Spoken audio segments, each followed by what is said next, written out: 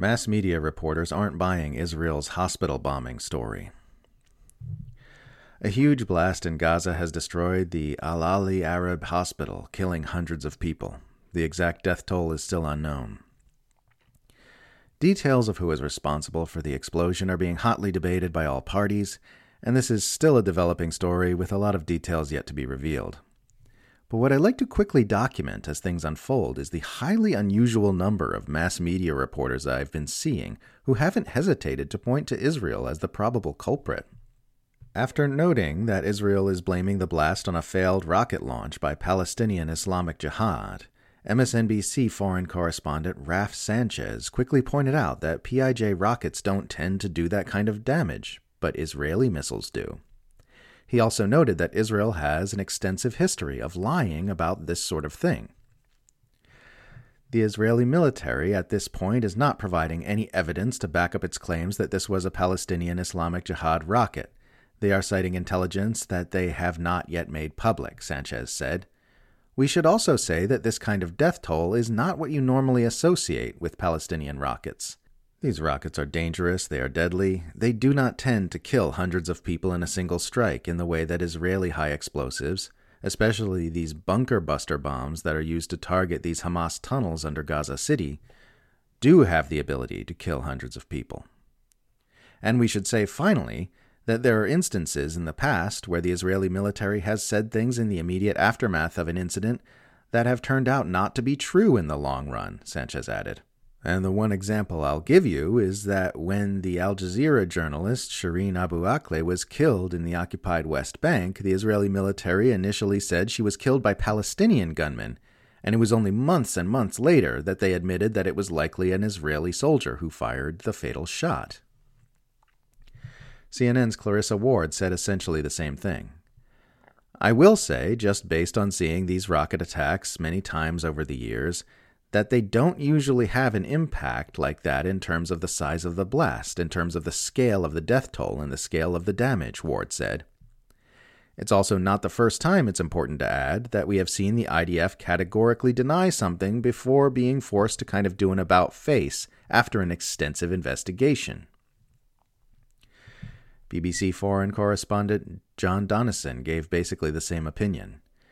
It's hard to see what else this could be, really, given the size of the explosion, other than an Israeli airstrike, or several airstrikes, Donison said from Jerusalem. Because, when we've seen rockets being fired out of Gaza, we never see explosions of that scale. We might see half a dozen, maybe a few more people being killed in such rocket attacks, but we've never seen anything on the scale of the sort of explosion on the video I watched earlier. That's 3 mass media reporters that I've just seen in my random information-gathering meanderings, not on their personal social media accounts, but live on air. It's highly unusual to see this degree of skepticism in the Western press right off the bat when it goes against the information interests of Israel specifically or the U.S. power alliance more generally. Typically, we've been seeing the media uncritically report unverified claims about Palestinian militants while expressing rigorous skepticism solely toward any information which might benefit the Palestinian resistance. So there's clearly something about this particular story which makes mass media reporters remarkably reluctant to push the Israeli narrative. Maybe they're getting information in their group chats, which has caused them to keep Israel's claims about the hospital bombing at arm's length. Or maybe they're just looking at the facts and deciding this narrative is too flimsy to get behind. If it looks like Israel's version of events will fall apart after investigation, they're not going to want to stake their reputation and their pride on pushing it with their usual gusto during an Israeli military operation that is facing unusually intense scrutiny from the entire world. Israel does, after all, have an extensive history of attacking hospitals and healthcare facilities, including in this current operation in Gaza, including apparently bombing this exact same hospital just a few days ago.